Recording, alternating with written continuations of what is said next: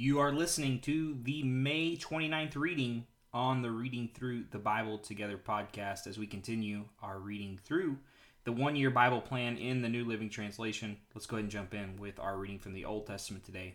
2 Samuel chapter 14, verse 1 through chapter 15, verse 22. Chapter 14, verse 1. Joab realized how much the king longed to see Absalom, so he sent for a woman from Tekoa who had a reputation for great wisdom. He said to her, "Pretend you are in mourning and wear mourning clothes and don't put on lotions. Act like a woman who has been mourning for the dead for a long time. Then go to the king and tell him the story I'm about to tell you." Then Joab told her what to say. When the woman from Tekoa approached the king, she bowed with her face to the ground in deep respect and cried out, "O king, help me." "What's the trouble?" the king asked. "Alas, I am a widow," she replied. "My husband is dead. My 2 sons had a fight out in the field, and since no one was there to stop it, one of them was killed. Now the rest of the family is demanding, 'Let us have your son. We will execute him for murdering his brother. He doesn't deserve to inherit his family's property.' They want to extinguish the only coal I have left, and my husband's name and family will disappear from the face of the earth." "Leave it to me," the king told her. "Go home, and I'll see to it that no one touches him." "Oh, thank you, my lord the king." The woman from Tekoa replied, "If you are criticized for helping me, let the blame fall on me and on my father's house, and let the king and his throne be innocent." "If anyone objects," the king said, "bring him to me. I can assure you that he will never harm you again." Then he said, "Please swear to me by the Lord your God that you won't let anyone take vengeance against my son. I want no more bloodshed." "As surely as the Lord lives," he replied, "not a hair on your son's head will be disturbed." "Please allow me to ask one more thing of my lord the king," she said. "Go ahead and speak," he responded. She replied, "Why don't you do as much for the people of God as you have promised to do for me? You have convicted yourself in making this decision because you have refused to bring home your own banished son. All of us must die eventually. Our lives are like water spilled out on the ground, which cannot be gathered up again. But God does not just sweep life away. Instead, he devises ways to bring us back when we have been separated from him. I have come to plead with my lord the king because people have threatened me. I said to myself, perhaps the king will listen to me and rescue us from those who would cut us off from the inheritance God has given us. Yes, my lord the king will give us peace of mind again. I know that you are like an angel of God in discerning good from evil. May the Lord your God be with you." "I must know one thing," the king replied, "and tell me the truth." "Yes, my lord the king," she responded. "Did Joab put you up to this?" And the woman replied, "My lord the king, how can I deny it? Nobody can hide anything from you. Yes, Joab sent me and told me what to say. He did it to place the matter before you in a different light. But you are as wise as an angel of God, and you understand everything that happens among us." So the king sent for Joab and told him, "All right, go and bring back the young man Absalom." Joab bowed with his face to the ground in deep respect and said, "At last I know that I have gained your approval, my lord the king, for you have granted me this request." Then Joab went to Geshur and brought Absalom back to Jerusalem, but the king gave this order: "Absalom may go to his own house, but he must never come into my presence." So Absalom did not see the king. Now Absalom was praised as the most handsome man in all Israel. He was flawless from head to foot. He cut his hair only once a year, and then only because it was so heavy. When he weighed it out, it came out to 5 pounds. He had 3 sons and 1 daughter. His daughter's name was Tamar, and she was very beautiful. Absalom lived in Jerusalem for 2 years, but he never got to see the king. Then Absalom sent for Joab and asked him to intercede for him, but Joab refused to come. Absalom sent for him a second time, but again Joab refused to come. So Absalom said to his servants, "Go and set fire to Joab's barley field, the next field next to mine." So they set his field on fire as Absalom had commanded. Then Joab came to Absalom at his house and demanded, "Why did your servants set my field on fire?" And Absalom replied, "Because I wanted you to ask the king why he brought me back from Geshur if he didn't intend to see me. I might as well have stayed there. Let me see the king if he finds me guilty of anything, and then let him kill me." Like, if I'm Joab, I'm thinking, why didn't you just ask, right? Like, to get Absalom's attention, to get Joab's attention, Absalom lights Joab's field on fire. Pretty sure there's a better way to ask me a question than to light my field on fire. But that's what Joab elects to go with. Verse 33. So Joab told the king what Absalom had said. Then at last David summoned Absalom, who came and bowed low before the king, and the king kissed him. That concludes chapter 14. Now moving into chapter 15, verse 1. After this, Absalom brought a chariot and horses, and he hired 50 bodyguards to run ahead of him. He got up early every morning and went out to the gate of the city. When people brought a case to the king for judgment, Absalom would ask where in Israel they were from, and they would tell him their tribe. Then Absalom would say, "You've really got a strong case here. It's too bad the king doesn't have anyone to hear it. I wish I were the judge. Then everyone could bring their cases to me for judgment, and I would give them justice." When people tried to bow before him, Absalom wouldn't let them. Instead, he took them by the hand and kissed them. Absalom did this with everyone who came to the king for judgment. So he stole the hearts of all the people of Israel. After 4 years, Absalom said to the king, "Let me go to Hebron to offer sacrifice to the Lord and fulfill a vow I made to him. For while your servant was at Geshur and Aram, I promised to sacrifice to the Lord in Hebron if he would bring me back to Jerusalem." "All right," the king told him, "go and fulfill your vow." So Absalom went to Hebron, but while he was there, he sent secret messengers to all the tribes of Israel to stir up a rebellion against the king. "As soon as you hear the ram's horn," his message read, "you are to say, 'Absalom has been crowned king in Hebron.'" He took 200 men from Jerusalem with him as guests, but they knew nothing of his intentions. While Absalom was offering the sacrifices, he sent Ahithophel, one of David's counselors who lived in Gath. Soon, many after others joined Absalom, and the conspiracy gained momentum. A messenger soon arrived in Jerusalem to tell David, "All Israel has joined Absalom in conspiracy against you." "Then we must flee at once, or it will be too late," David urged his men. "Hurry. If we get out of the city before Absalom arrives, both we and the city of Jerusalem will be spared from disaster." Let's pause. This has to remind David of a different time in his life when he was on the run. Do you remember? When Saul was the king and David had to run for his life, and now David has to run at the end of his life from his very own son. Now, we continue to see the fallout of David's sin with Bathsheba. Really a sad ending to what should be an amazing legacy. Verse 15. "We are with you," his advisors replied. "Do what you think is best." So the king and all his household set out at once. He left no one behind except 10 of his concubines to look after the palace. The king and all his people set out on foot, pausing at the last house to let all the king's men move past and to lead the way. There were 600 men from Gath who had come with David along with the king's bodyguard. Then the king turned and said to Ittai, a leader from the men of Gath, "Why are you coming with us? Go on back to King Absalom, for you are a guest in Israel, a foreigner in exile. You arrived only recently. Should I force you today to wander with us? I don't even know where we will go. Go on back and take your kinsmen with you, and may the Lord show you his unfailing love and faithfulness." But Ittai said to the king, "I bow by the Lord, and by your own life I will go wherever my lord the king goes, no matter what happens, whether it means life or death." David replied, "All right, come with us."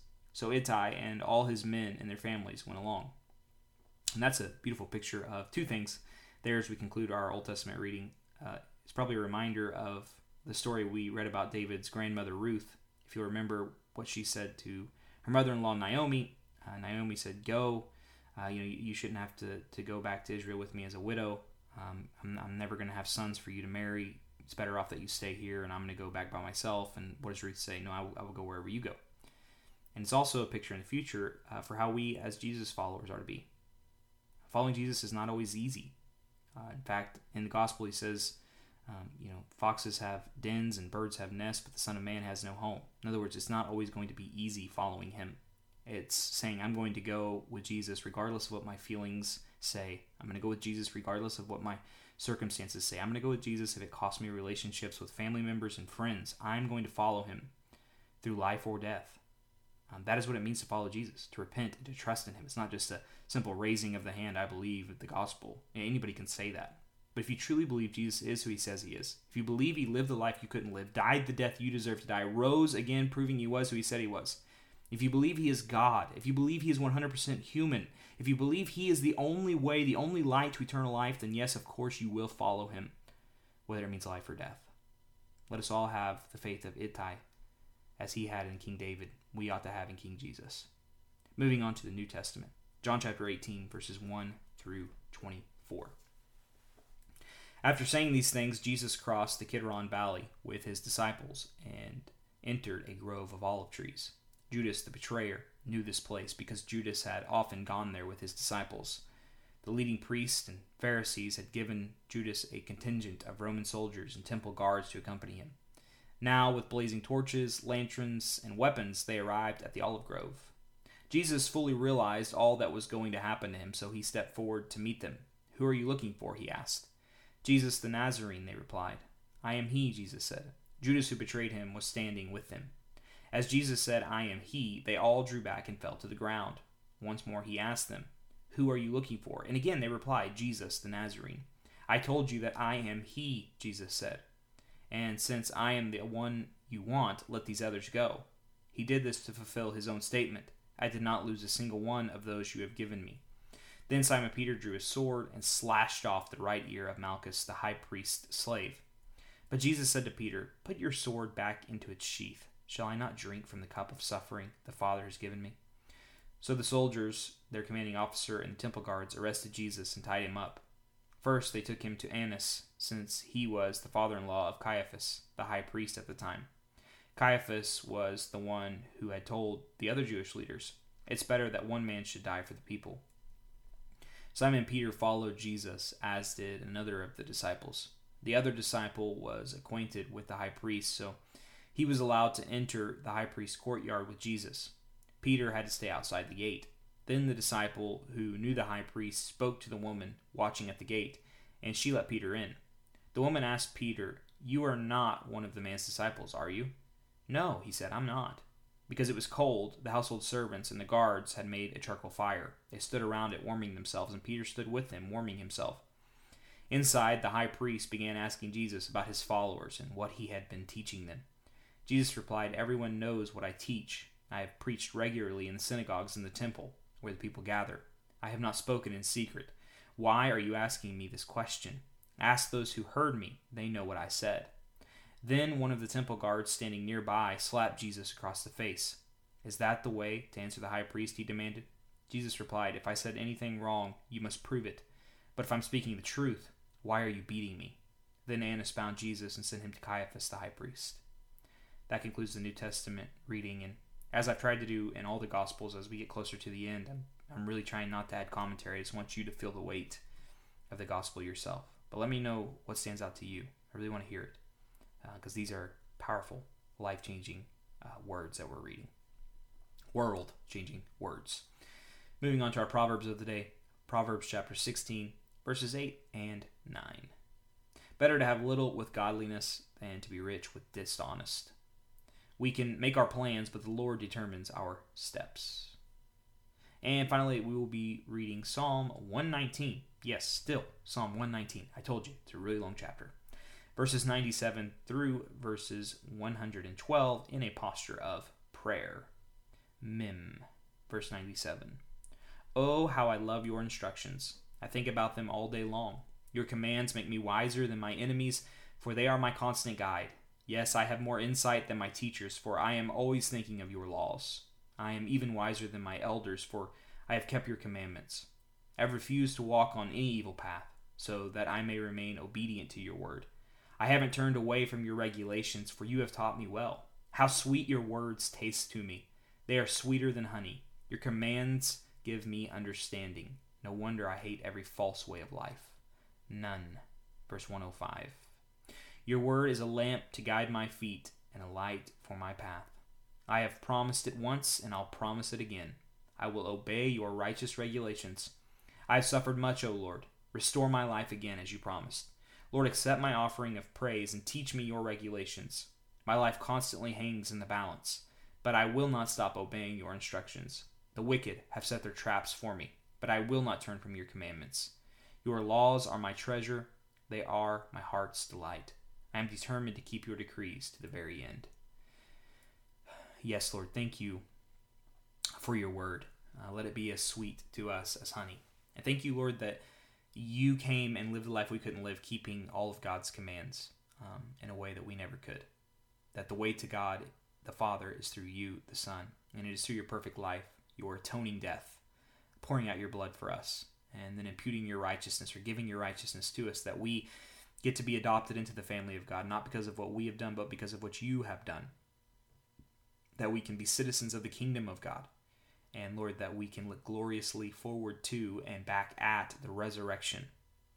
First and foremost, your resurrection on the third day, putting an exclamation point on what you have done and who you are, and the truth that it was shown that you are who you say you are, and you did what you said you would do, and that you will do what you say you will do, and that you are who you say you are, Lord, and that new creation is bursting forth. Thank you that we get to share in that we are made not just different, but brand new when we trust in you. And we await the glorious future hope of the gospel, which says that for those of us who trust in you, we will be raised from the dead into perfect, glorified, made right bodies, into a glorified, made right world in which you will be the one true, only reigning King.